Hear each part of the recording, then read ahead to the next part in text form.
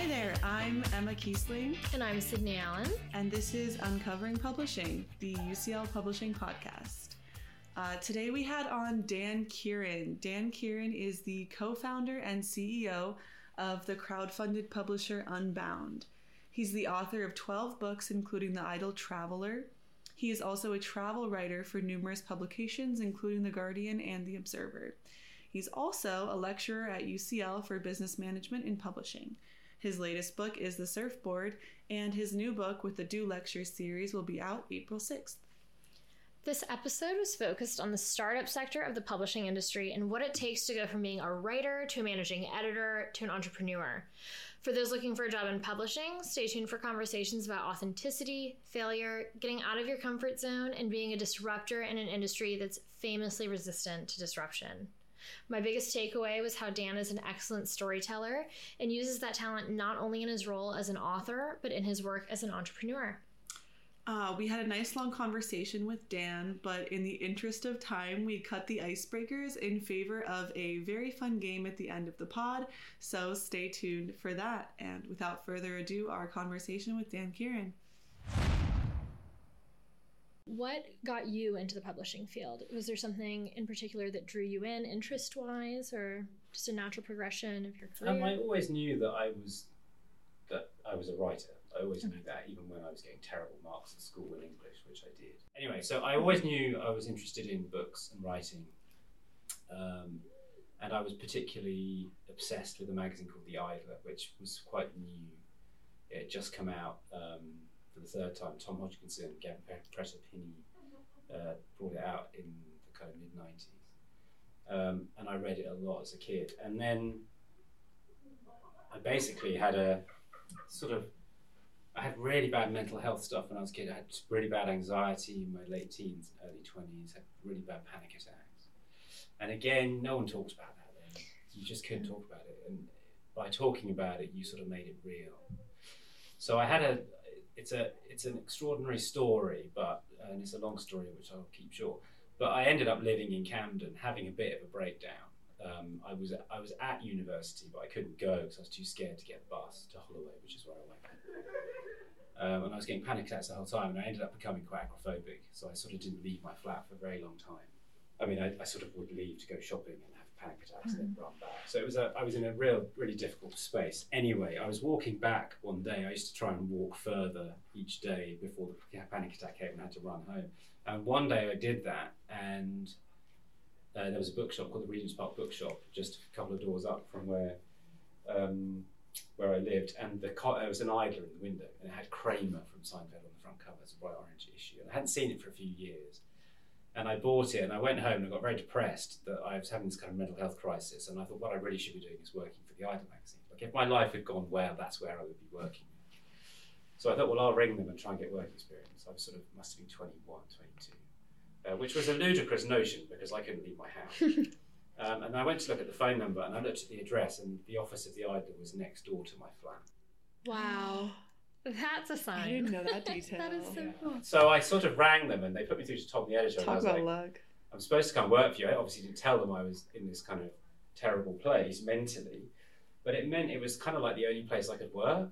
Right. Because I could see my house. And when you're agoraphobic, you just want to run home all the time. If you go anywhere, all you think about for the minute you leave the house is how am I going to get back? When am I going to get back? Anyway, I persuaded them to let me do work experience one day a week. And then I sort of gradually became more confident. I had friends. I just managed to pull myself out of the situation I was in mentally. Not completely, but enough to kind of function. And enough to become managing editor eventually. Yeah. So. Well, that was the weird thing. Once I got in and made myself useful, when you get an opportunity, right? You know, and you are like, I am all in now. And that is something in my nature. If I commit to something, then I will not let anything get in my way. Like, I will make it happen.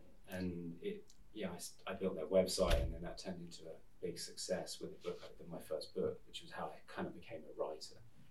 I did a book called Crap Towns, which was a big hit. And as you guys know, if in publishing, if you have a hit, publishers are like falling over themselves to ask you to write another book because there's a chance you might do it again. So you originally got your job at the Idler by offering to work that 1 day a week and making yourself indispensable, when ironically the Idler is a book about, or a magazine about, laziness. So kind of funny. And you always say, well, find what you love and do it. Yeah. And you loved, as you talk about in class, being lazy. I love being lazy. Well, yeah, I mean, for me, laziness is like, it's just as a concept, it's got a really bad press. I think the sort of slander of laziness has been used to control people. And the seven sins.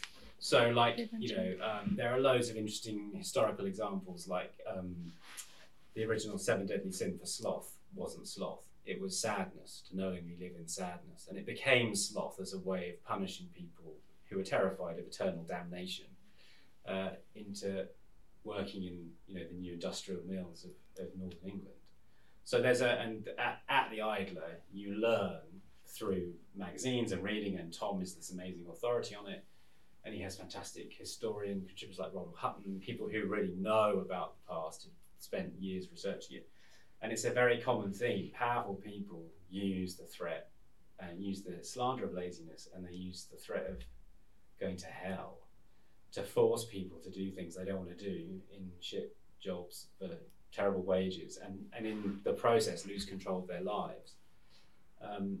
So the Idler is a magazine about laziness, but it's like a kind of revolutionary idea. It's quite radical. Yeah, it's very radical, that we are being controlled. And what's interesting about it is when you look back historically, certainly in the English nation, we used to have this amazing contributor called John Nicholson, who died last year really sadly, and he wrote this thing called The Primer of English Violence, and it was basically proof that the English people are not stiff upper lip, people who don't complain. It was basically like every year for the last 300 years, practically, there's been some massive civil riot or disturbance of some kind when the people try and get rid of the authority, the figures of authority in the country.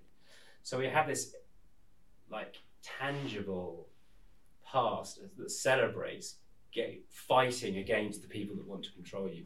And being lazy, for me, is it's about asserting your own control over your own life, because idlers they do a lot. Like, you can't be an idler and run a magazine. Well, right. And you can't be an idler and be a CEO. Exactly. So we were going to ask that time at the Idler and those concepts that you learned, how did that mesh in with your entrepreneurial ventures and Unbound? Well, it was really, really hard. I used to have a hilarious conversation with Tom about, we work in this magazine extolling, I remember at the Idler coming up with the idea that we should hire a doctor to write for the Idler and give us really good illnesses that people could claim to have to pull sickies.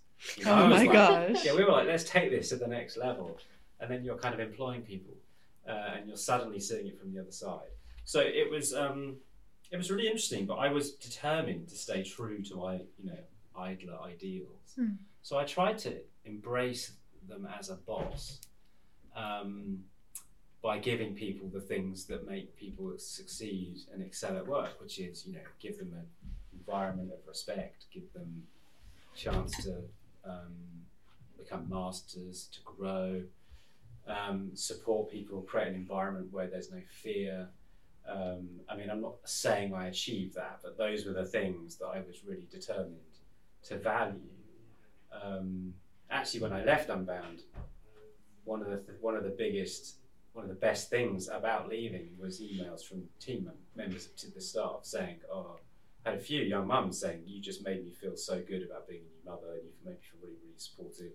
That's stuff awesome. like that. It's so funny because, and it's amazing what you did, but it feels like it should be so easy to offer that. And yet it's so hard to find a company that really will kind of put in that time. And it is a disruption it also to the industry. And feels like there's such a disconnect between the radicalism of the philosophy of being idle and slowing down and doing less as like the core ideas, and then the basic things that people are asking for, like, I just had a baby, can I have a few months to take care of it? Yeah. Or like, you know what I mean, like, can I have a few days of vacation every year? At least in the US it's pretty grim. It was terrible in America. It's just such a big gulf between those two ideas. So it's actually all connected. So the the biggest problem in the Western world is people confuse suffering with virtue. And that is, totally. Yeah. there's a guy on a cross in all of our imaginations where that comes from. And that's where presenteeism comes from. That's why bosses treat people badly, because they feel like to get the best out of people, they have to be tough. And one of the things I learned through, doing Unbound, I've got a book out next year all about this, is that you go on 2 entrepreneurial journeys. One is the business journey, how to run a business. The second is how you evolve as a human to stay sane in the process of running a business. And that's something that I really care about, because when you go on your own journey of development, the conclusion I came to, which is not that revelatory, but it was new to me, was that if you act from love, not fear, things work. And the business environment is one where everyone's motivated by fear. And I had that mindset. It came to me in difficult moments, and I came up with a name for it, which was my inner 18th century mill owner.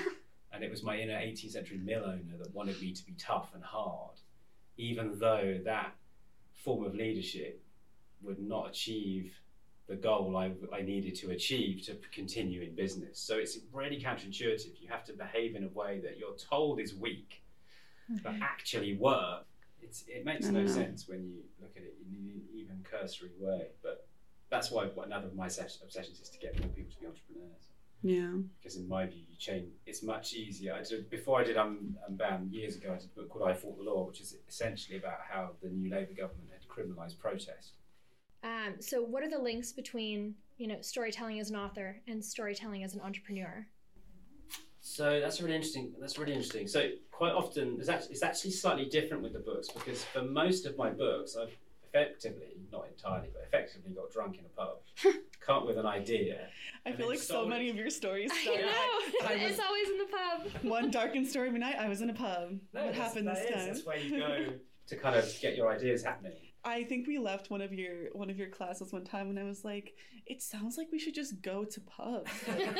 This is my conclusion. They are magic Start places. drinking more. Yeah, especially in the winter in London. Yeah. It's a great place to be. But no, one of my insights of writing actually was that I was having these ideas, and I would do a proposal, sell it to a publisher, and then live it. And then I did The Idle Traveller, which I did in the opposite way. I had lived a slow travel life for 20 years, and someone said to me, why don't you write a book about the life you lived? And it was a better book. Like, I don't think I've written a completely great book, and The Idle Traveller is my closest. I feel like it's an 80% good book. And I just had a real insight as someone that self-identifies as a writer, and that's how I think and the way I live my life through that lens. It just felt more authentic to write about a life I'd lived. It's like a kind of extreme form of gonzo journalism. So for me, when I left Unbound, part of me felt like, God, I now feel like I only did it to write about. Right? It's not entirely true, because I did it for all kinds of different reasons. But the book I've just written, again, it's like 10 years into 25,000 words. And I think it's great, because I know it's authentic. I'm writing about the life that I lived. So I think if there's a connection, it's that authenticity. So, I did care about the middle float thing, and I did care about I Fought the Law, but they were just like, I've got to pay the rent, I've got kids, I need to get money, I do it by writing, this is commercial, this will sell, I'll do this book, and it'll make me this much money for 12 months, and it was very much, that's how I lived. I would sign a book deal, you get paid in thirds when you sign the contract, when you hand it in, when it comes out, so I was basically doing a book a year and living on that as an annual salary. But when I started to do Unbound, I wasn't obviously doing that anymore. And it gave me the opportunity to write about. It's just anyway. So that's how I've sort of switched in my head, and I feel like the book's better because I've truly lived the experience, and I think that comes across. It makes you a better writer if you lived it. Well, and I think authenticity has been the name of the game in a lot of different things we've been talking about.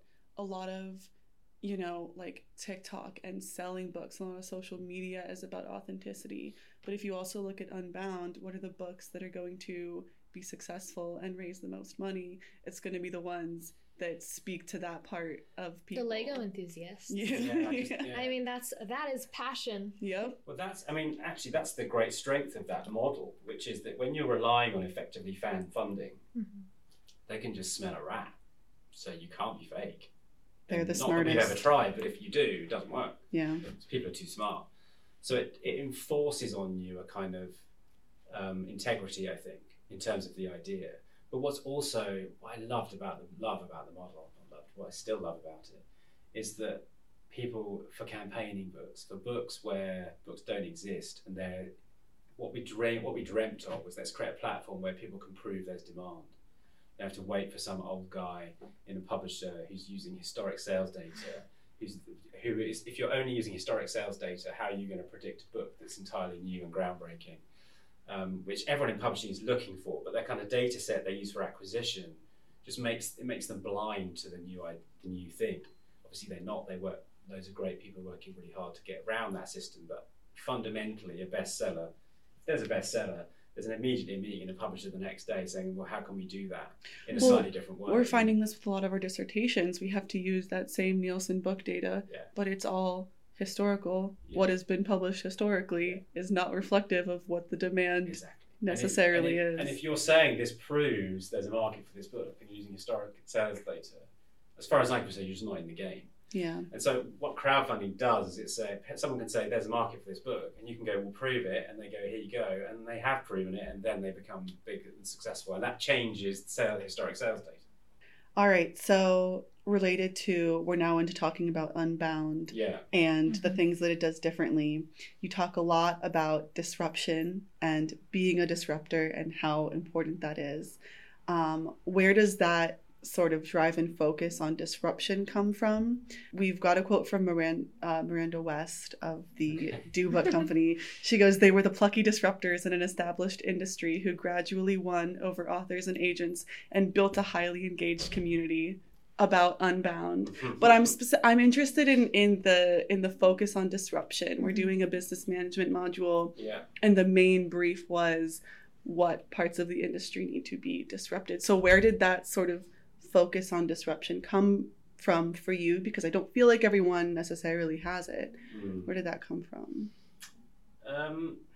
Well, it I suppose it came from my own personal failure, in that after the crash of 2008, my books had this bestseller. None of my other books had sold quite as well. I came up with a new idea. Publishers were like, we really like the idea, but everyone's slightly battening down hatches, and effectively I couldn't get a book deal. So part of it came from me being grumpy about that. Just frustration. Yeah, like anger, because I felt like this was the greatest book idea I'd ever had, and I had people telling me people didn't want to read it, and I was like, well, how do you know? And anger can be a very powerful agent for change. It's not. And it's nothing to be sneezed at. Very often, that's where you have to feel like you're deeply in the shit sometimes to find out what you're prepared to do, and that's very. I mean, I was angry. I think in my personality, like I'm a middle-class white man, so I can hardly claim to be an outsider, but in as much as it's possible for a middle-class white man to be an outsider, I am one, in that I look like the establishment, but I don't have a degree. I didn't do very well at school.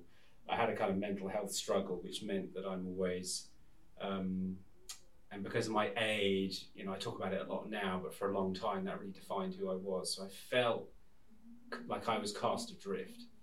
My parents split when I was 15, and I sort of felt like I was a helium-filled balloon that no one was holding on to. So I sort of, in my personality, as a result of those experiences, I've always felt like I was outside the mainstream. And then I started to realise that this business model, I spoke to John and Justin about it, and John talked about Kickstarter, which was only 6 months old at the time. And I explained that I was going to do my next book on my own. I was going to make a video, and I was going to use a PayPal account to get people to pay for it. And if I had enough people doing it, then I would write the book. And John and Justin were like, well, everyone needs that. Like, there's this new thing called Kickstarter. Social media is happening. Twitter was 3 or 4 years old.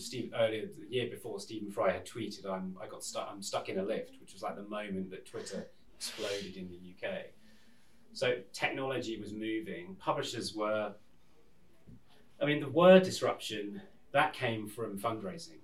Like, if you want to start a publisher, and you want to raise money for a publisher, talked about this in class, you don't say you're a publisher.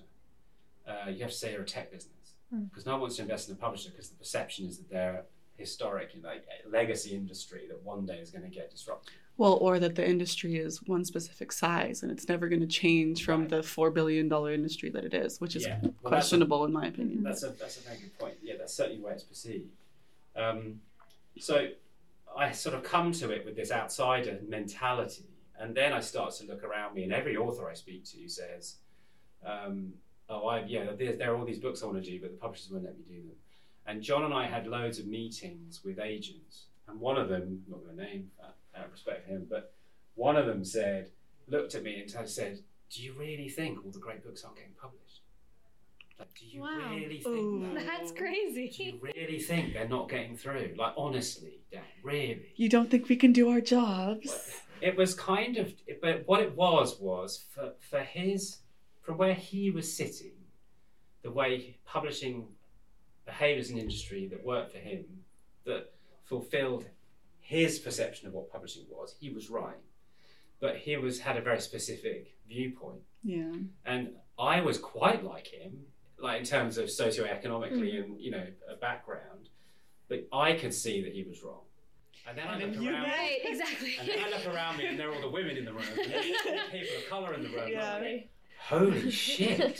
And one of the things I'm really interested in is untapped resources, especially when it comes to ideas. So I started to realise over time, oh my God, there are so many people who can't get into publishing, who have amazing ideas, amazing books. And we've published loads of great books. One of the books that we published is a book called Girl with a Gun, and I grew up reading Andy McNabb and all these SAS books and the Flashman papers. And I read this extraordinary memoir by this incredible woman who was a kind of soldier in Iran, and I'm like, holy shit, I'm not saying that perspective wasn't being published, but I was like, those were the books for me, the emblematic books for us, where like, if I'm hearing someone's story or hearing a take on things which I haven't heard before, then that's what Unbound is for. And once you start to realise that's your superpower, everyone who comes to work for you because that's what you're doing. And so your integrity in terms of the purpose and the vision of your business starts to get baked in, because it's not in me, it's not the fact that I think it's the fact that everyone that turns up every day thinks about it. But the thing that I found frustrating was people were like, oh, you're doing really well, you're doing a really good thing. And I was like, no, we're making money. Yeah. Like, this isn't, we're not the Arts Council. Exactly. There's a massive financial opportunity here that you're not engaging with. Yeah, there was a gap. We filled it. Market. And we're beginning to we're nowhere near filling it. We're just beginning to show it's there. Because it's not only people who want to work in publishing, it's just the readers. Like, I think especially in the US, there are so many readers that just aren't marketed to and aren't told that there are books that are for them that they can read. Yeah, it's like the Lego book. So many. Yeah, and for me, it's any interest. If you have an interest, like, we have video gamers who are like my son's obsessed with video games, and he's like, they're the new theatre. They're cinema. They make so much. Talk about big industries. Oh my gosh. You have a kind of, I mean, I don't debate with him because I can tell he's right. Like, for him, they are movies, they're everything. They're books. They're all of that in one go. And yet, they're just not given the credit for that. They're not seen in that way. And the book as an artifact is how you achieve kind of cultural value. You know, there were plenty of religions kicking around thousands of years ago. The one that remained are the ones where there was a book. Like, there's something about something books. Written down. Yeah, that's what matters. So, yeah, so it's all kinds of anybody that feels they're not represented in the culture around them. If there's an audience for those books, then a publisher needs to be servicing that, needs to be open to that, needs to be working in that space. The biggest shock to me when I started this program was I never realized just how wide the gap was between the author and the reader, and the lack of thought that the publisher actually gives to the reader. But Unbound really did take that into account, kind of letting the reader come back into power in a way. Yeah, I mean, I always saw, well, I didn't always see it, but over time I began to realise, when we started, when I used to pitch Unbound in the first couple of years, publishers were terrified. Like, I saw the fear in their faces, because at the time, things were getting launched which were completely wiping out legacy, like music business, gone with Spotify. There was a huge amount of paranoia. No more God, are they right? Blockbuster. Yeah. Yeah, and lots of people were dismissive of us, but I had the meetings and I saw the fear in their eyes. And it hasn't come to pass. So I wanted us to change everything. But what I've realised and come to terms with over time is that authors are using us to change the industry. So they are proving there's an audience for their work with Unbound, and then they're going into other publishers. And I really hated that at the beginning. Because I was like, guys, what are you doing? We're changing the world. Stay with us. It's a much slower kind of influence. Right? But they're like, no, we're going to change it by getting in there. And as I say, it took me a long time to accept that. But they're right, and I was wrong. And that is the point. I now think that's the point, is that people use Unbound to prove there's an audience for their work. And our job is to always be finding the new thing. It's not to be doing another version of the one that was successful. That's what Unbound should be doing. It should be finding the new thing. So both in this interview and in your Medium article, you mentioned one of the top reasons for starting Unbound was being fed up with the traditional publishing industry's failure to embrace technology. What else do you find are the biggest shortfalls in the publishing industry right now? Ones that Unbound isn't solving. Yeah, excluding the reader, you've got that one covered. You had to go and start another company that fixed a shortfall in the industry. What would you be doing? Oh, that's a good question. What grinds your gears? What gets your goat? I don't know. God, there are so many things. And no one really talks about them. You do quick fire. Well, we did. So Unbound did go direct, but we went direct in a slightly different way. Like at some point, like if a publisher wants to be a main player in the industry in the next 20 or 30 years, in my view, they have to go direct. Direct to consumer? They have to. Interesting. I understand why they're not, because they're making so much money.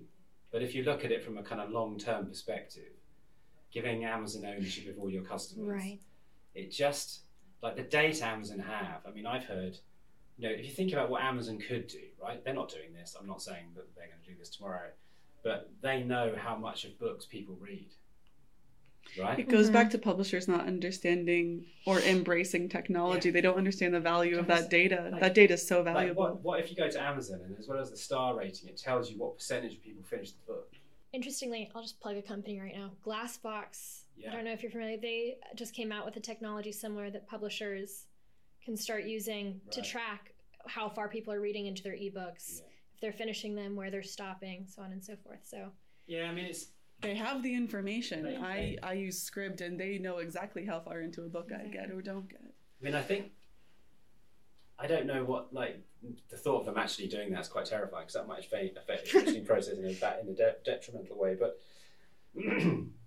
someone's got to go direct in a meaningful way. Mm-hmm. I just think that your publishers are competing with Netflix and Disney Plus, and I just see they're keeping authors away from readers just limits what's available to the readers, and it limits the author's earning potential. Like, I'm about to go to a thing at House of Commons about the author's writing group, and it's going to talk about authors' earnings, which are going to be terrible again, because the average author's earnings are awful.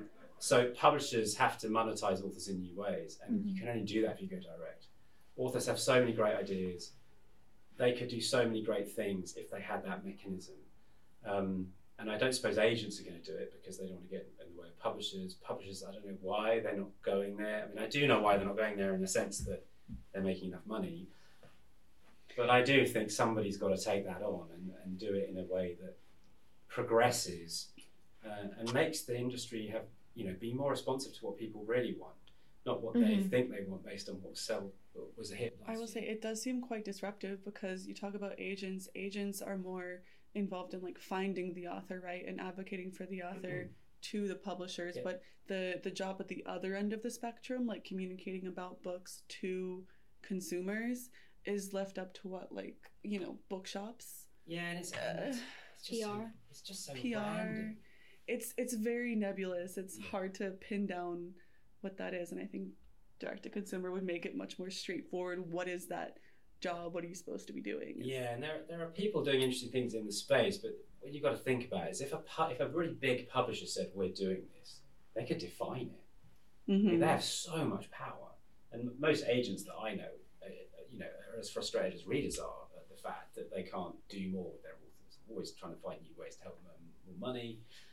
These are the people that create the ideas that define our times. Like, why are they being hidden in a box? Like, and literary festivals have so much energy and vibrancy, but again, as an author, you get paid in wine. I mean, what? It just doesn't make any sense. I've done talks. All authors have done talks. There's 200 people in the room who spent 10 quid, and the literary festival's barely breaking even. And they would all spend so much more than 10 quid if they could. Right? And Exactly. it's like, my daughter's honoured me constantly to buy Taylor Swift tickets, even though she hasn't even announced a tour in the UK yet. And she's like, will you get floor tickets? There's like 10 different price points. I don't even know what they're going to be yet. They're disgusting in the United States. But that's what I mean. But it's the same thing. Like, what other industry would you turn someone that's prepared to pay £1,000 into someone that can only spend $7.99 on Amazon? I mean, it's just so illogical. And that was one of the big frustrations I found, that, publishers could be earning authors more money. Authors always do seem to get the shit end of the stick when it comes to publishing. I don't know. I always feel so bad. And if you think them. about it, if authors could earn more money, then more people, more talented people could be authors. Yeah, they'd write more books. Exactly. Yeah. And at the moment, it's like, talking to you guys earlier today about how to get a job in publishing. One of the best ways is to work for free. Well, that's really limiting the kind of person that can go and work for a publisher, right? I mean, I just think the whole financial part of a piece of it is a mess. And there's a way of doing it, and someone needs to come with it. I do it. If publishers said, let's put a group of people together, we'll do it together, we'll work out how to do it. I put my hand up. If they'd have me, I'd be part of the conversation. But I feel like you need something like that. Like, how do you push it on? Like, how do you harness the incredible talent that publishers have, authors have, and the demand readers have for how they consume stories? How do you do that in a way that's fit for this century? I'm embarrassed when we're talking about the history of publishing. Like, it's barely changed in 500 years. I feel like anyway, I'm rabbiting now, but that's my big one. That's a good one. I like that. All right, where do we want to go? Well, on the topic of getting those jobs in publishing and working for free, for example, that one day a week if you can swing it, you mentioned a lot of creative ways that people can get into the publishing space that don't involve the standard bookseller, cover letter, CV, waiting for the interview. Can you touch on some of those that you would recommend? Yeah, I mean, I just find, like, if you want to impress somebody, sending a covering letter and a CV is like one of the worst ways I've ever heard of to communicate who you are and what you're capable of doing. So it's another one of those processes that we've just kind of settled on as the way it's done. But I obviously spent a long time running a business, and I didn't do all the job interviews, but I did a lot of them. And the things that really stood out for me, which we were talking about earlier, is people want someone that's really competent, that's really fun to be with, that's prepared to work really hard, roll their sleeves up. Is going to, if there's a crisis, they're going to be ready and up for it. But primarily, you want someone that's fun to work with, that's interesting, that has ideas, that's exciting. So the thing I always say to people is, when you get an interview, the most important thing is to be yourself and communicate the thing about you that makes you sparkle, that makes you really excited, that really makes you not feel like you're in an interview in a terrifying scenario trying to get the job you desperately need, but actually allows you to show up as yourself. And that's a really important thing, and it's very hard to do. But that's the candidate that does that is the one that they're going to remember. Reminds me of dating. You talked about the hygiene factor earlier, where it's like, okay, number one, you're meeting someone, don't smell, brush your teeth. Exactly. If you know how to do all of those things, then it goes on to like, are you interesting? Do you match the culture? Things like that. We're going to be going for drinks every week. We're going to be having lunches together. We're going to be hanging out, doing author tours. You're going to be you're just going to spend a lot of time with these people. So, I think if you're applying for a job and you are serious, you're going to be competent. So the other stuff it's just really important to remember that they want a personality. Not a stand-up comedian, but but also you want to be yourself. So don't be someone you're not, because you don't want to work somewhere where they need you to be who you're not. So being yourself, if it means you'll be miserable, then that's okay, because you don't want to work there anyway, because you want to work somewhere where you can be yourself. Well, tying back into the authenticity, it's pretty obvious, if somebody is showboating or not acting like themselves in an interview. But it's hard versus when they are. The thing is that when I was 23, I could barely leave my house, right? So Yeah. it's hard to have the confidence to Absolutely. know who you are and be yourself. So I'm aware of how. And it can be nerve-wracking. Oh, Yeah, but I get splotchy during every interview. Yeah. I have to make sure to wear the high collar. Yeah. No, totally. Well, that's it. We all get embarrassed, and it's like so spending some time on that. Like I'd have breathing exercises. I've talked to you guys about because if you do the right kind of breathing exercise, it stops your body producing adrenaline, and you can kind of. It's like 2 breaths in and it was 1 out or basically something. double out than in. So you breathe Yeah. in for 4, you breathe out for 8. If you do that for long enough, I mean, I used to do it every investment meeting or anything. I just go sit in the loo and I just do that for a few minutes until I could really feel myself in a calm state of mind. But also your own well-being. Like it's a highly fraught situation. So if you need to develop practices that allow you to be the best version of yourself, and if you don't know what they are, then you can work it out. I like your advice earlier also, like if you have trouble handling like high pressure situations or things, therapy is a great. Yes. You were like Yeah, if something really scares you, I mean that's what I learned is agoraphobic. When you're too scared to leave your front door, it's pretty clear which direction you need to go in, right? You can go through that fucking door. Right. So that taught me that fear is a compass. So the thing you're scared of, I have this theory. I'm going to write a book about it one day, which is that when you're afraid to do something, it feels like you're lacking the piece of you that would enable you to do it, and that's why you can't do it. And my theory is that you're right. You are missing the piece of you that would enable you to do it. The problem is it's on the other side of doing the thing you're scared to do. So when you do the thing you're scared of, you get that piece of you, and it starts to make you feel more whole. And if you do that in your life and all the things that frighten you, and I don't mean like testosterone, adrenaline junkie stuff. I mean like I'm scared to do public speaking, or I'm scared to dance, or whatever. I think the idea of getting out of your comfort zone is a much visited, sort of fraught idea, but it makes sense. You're not going to be completely comfortable when you're walking through the door. But on the other side, that's where it is. Yeah, feels great. And that's, I think, how you sort of become complete. It sounds a bit naff, but that's how you find out who you are, I think, because you find those pieces and you're brave and have courage and do those things. All right. Do we want to do idle pleasures? I want to, but if we have any more serious questions, let's see. No, I think 6:11. Okay. We'll kind of explain it to you first. Yes, I need to explain this. So I watch a lot of sports. I get a lot of sports like TikToks and Reels. And one of my favorites is on podcasts, they'll do drafts of things. So like a sports draft, you take this player first because he's your favorite, this player second. So say you would do a draft of red things, and number 1, I'm taking the stop sign, and number 2, I'm taking Clifford the Big Red Dog. Okay. Right? So we're using a draft, but we're drafting things. I really like the book of Idle Pleasures. Yeah. And the different pleasures in it, and the idea of having specific things in life that aren't, necessarily doing an active thing, but they have a lot of pleasure. So I thought we could go around and do a quick draft of your top 5 idle pleasures. Oh, wow. I can start if you want a chance to think about it. Well, we can do me, Sydney, then Dan. Okay, go on then. You guys go first. Okay. Oh gosh. I think my number 1, I'm gonna take a solid player. He's never let me down, and that's good company. If you're with people who don't feel like a drain, who you're very comfortable with, and you can just spend hours hanging out with and not be self-conscious once or not worry about it once.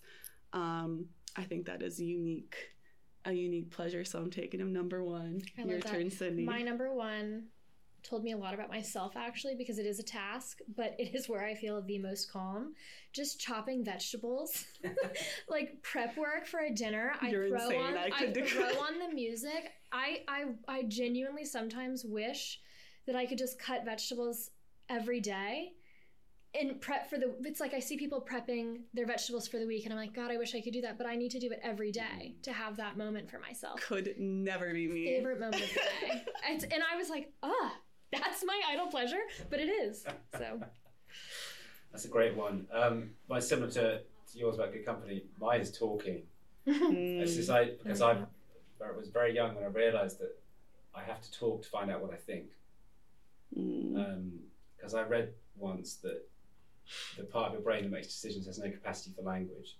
So you make decisions intuitively, and then what tends to happen is you retrospectively verbalize the reasons for them, and it's in that attempt to verbalize the sort of unknowable thing that you find your own answers. And so for me, I've always done that, and you do that with the right people, as similar to you, the conversations that you have. It blows my mind where ideas can go when you're doing that, and that's idle in the sense that it's you're just doing it for its own sake. But that's my favorite pastime. Nice. And it is enjoyable. People like to talk. People, it's very natural. All right, so that's all our number ones. For number two, I think I'm gonna take, he's not gonna be on everyone's list, kind of an underrated idle pleasure, but for me, I like to draw a lot. I am very lucky. I have like an iPad with a little pencil. So mine is going to be working on a drawing that is basically finished, right? So you're not actually doing much and you're just adding little details, but the whole time you get to admire this really cool drawing that you've done, right? So you're like constantly getting these little feelings of satisfaction as you add things that you think just like make it look even more cool. So it's a very cool like liminal space to be in where you're just get to kind of be proud of yourself, and it's very calm. I love that. I'm not good at drawing, but every once in a while I do just go and do little sketches, and it's very calming. Or maybe, if you like coloring books, like when you're almost done coloring it in. Well, my number two is nesting my home. I love to just move things around. I actually purposefully, when I was looking for a flat to rent out here, I wanted one with shelves, because I knew that I was just going to want to redecorate the shelves. I do it probably once a week. And I just, I move things around. And then to back that up, I go to, this I guess is my number three, but antique shopping or vintages. Oof, out of order. The draft cannot allow. I know, right? But every Sunday I make the walk to this one shop that's only open on Saturdays and Sundays, and I only buy the broken candles. And then I go and I put them all around my house again. Aww. I have so much fun doing that every Sunday. Wow.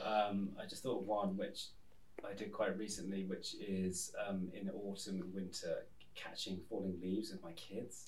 Oh, that's so whimsical. It's just the most, and if you really commit as the parent, you dive around, like you'll never hear your kids squeal with more joy than that. Have you ever jumped in like a really nice big pile of leaves? Yeah. So satisfying. Yeah, there's something magical about that, and I actually have the first one my daughter Olive kept. Just great fun, but you can't do it all the time. It's one of those things where it's like seizing the moment. Like it's not always available. So you have to do it when you can. All right, we're moving. My number three? I think we're on. I think many publishing hopefuls will relate to this one. I love a good new notebook. I like having notebooks. I get gifted a lot of beautiful notebooks that I am reluctant to write in, but I like to look at them and think about all of the things that I could write, and I like to start them, but I am awful at finishing them. I've had like the same very beautiful but like diary for about 3 years, and I'm slowly making my way through it. But yeah, a good new notebook. All right, you're on your number 4, Sydney. It's just gonna be spending time with my dog. Honestly, I should have said that's my number 1. Sydney has the cutest dog. Her name is Xena. Yeah, she's amazing. And I think that everybody in the program has heard me talk about Xena at least 3 times. Even people who may not have even actually gotten to know my name, they know me and my dog. So she's lovely. And we just like to hang out. We quarrel. We fight. But we I love how you say quarrel. Yeah. We quarrel. We say it like a squirrel. All right, number 3 to Dan. Hammocks. Oh, excellent choice. Yeah. Excellent pick. Popular player. Just when you see one, you just have to get in it, right? Yeah. It's like a kind of unspoken law of the universe that you must get in one. And I once, for my 30th birthday, which was a very long time ago, I hired a house and got friends to come down. It was on the River Avon, and from the hammock you could see kingfishers most of the time, which are one of my favourite birds. Hammocks, and I coined the term hammockable, which is where you describe two trees. That's an excellent term. I feel like when I see someone in a hammock, I'm always jealous. It doesn't matter what the situation is. You're always just like, wish that was me. In my friend's backyard, we used to have 3 hammocks, and we would just all go and sit in a hammock. Yeah. Like, it got stacked above each other? Stacked right above one another. It got dangerous some nights, but we had fun. All right, for my number 4 pick, I'm torn between 2. I'm gonna go with a controversial player, and that's squishing bread. This is more, I will say, from when I was younger. I think this is in the Idle Pleasures book. Yeah, it is. Yeah, but specifically like a good piece of like white bread that really squishes down, and then it's just like starch. It's just, you know what I mean? Mm-hmm. And it feels so like not allowed. I'm doing something my mom would yell at me for. So maybe that's what makes it satisfying. Squishing bread. Okay. You're on your last one. I'm on my last one, yeah. And it's going to be, I call it lazy gardening. Because I don't want to go out there. I don't want to put in the full day's work. But sometimes I just want to go out and pick a few weeds and like trim a bush back and repot a plant. It'll take me maybe 10 minutes, and I just walk inside feeling, wow, that was so nice. And it's just like a quick little breath of fresh air, get my hands in the dirt, and then make myself a cup of tea. Oh, that's a good one. I just thought one which probably should have been on my number 1, which is swimming in the sea, but you don't actually swim. You just float? You just float. Yeah. Like the sea is about 45 minutes or to an hour from my house, and in the summer I used to just drive down, and I would literally just lie in it. That should have gone number 1. Yeah. But no actual, like, when you say I like swimming in the sea, it's not exercise. It's just like being in a hammock. Oh, I have family that love to they'll go in and do laps and everything. Open water swims. Yeah. My dad's the same. Yeah, I'm not doing that. I'm just being in water. River swimming is similar. You're not really going anywhere. You just sort of float about. Or like there's a feeling, because I used to swim, when you go completely underwater and the whole world is like very quiet. My best friend, he calls it his daily baptism. Yeah. And we lived right on the beach, and every morning he would just go and plunge into the water, even if it was just for 10 seconds. And then you'd get out and start his day. And I thought it was the most brilliant way to start your day personally. Yeah, no, I don't know. I see it. Yeah, I would do that if I could. Yeah. Right. All right, we're on to number 5s. I'm going to combine 2, and I don't know how that works with the metaphor for a draft, but they're both weather related. My first one is like when the sun comes through a window and it makes the little dust motes light up. So I'm thinking a library, or my childhood bedroom had this a lot. But like, because then it's almost like you can see the sun, because you can see what the sun is lighting up in the air. So that's one. And the other one is petrichor. I'm not sure if it's a real word. I'm pretty sure it is. I think it's the word for the smell of the earth after it rains. Oh, wow. Oh, yeah. That's amazing. Yeah. So, yeah, earth after rain and then sunbeams. All right, we're skipping. Yeah, skipping Sydney. She's done 5. I also love sunbeams. But number 5. So I'm not quite sure why I love this one, and I don't actually do it now, but I went through a phase of not opening letters. Like particularly bills or official looking letters. I'm in that phase now, actually. There's something, it's wrong, you're storing up. It's like drinking and you're going to get hangover. Like, it's bad. There's something about ignoring official letters that I get really... See, I completely... frisson of like, fuck you. I'm not, you don't just send me something. Like, I'm going to engage with this when I want to. And it's teenage. I totally disagree. I just think opening letters is so satisfying. But not like a nice one. I'm talking about like an official one that's... Yeah, that's fair. If the town council sends me one more piece of mail, I will burn them down. Like a bill, or it's like, it's a nice that's not exciting to get. No, I see that. Yeah, official looking mail, which is just like a mean man in a suit, like looking, scowling at you. Those kind of ones. And like, You're not getting my consciousness. You're going on a pile. Well, excellent. Awesome. I don't think we have anything else. Is there anything else you wanted to You want to pitch say? Do you know when your due book is going to be coming out? Yeah. What month? It's called Do Start: How to Create and Run a Business That Doesn't Run You. It's out on the 6th of April. Oh, All right. soon. Okay. Yeah, it's out this year. And it's basically all the things I learned running Unbound, squeezed into 25,000 words. Amazing. Yeah, I'm really proud of it. It's good. We'll look out for it in April. Thank you very much. Thank you. All right. Thanks for listening to our interview with Dan Kieran. Any of his books that we talked about will be linked in the show notes. And if any of you have any of your own idle pleasures that you would like to share, please send them to our email, uncoveringpublishing@gmail.com. Who knows, we may even be sharing them on our Instagram. Yep, and we'll put that email in the show notes as well. Stay tuned for the next one. We should be dropping every other Friday. Thanks. Thank you.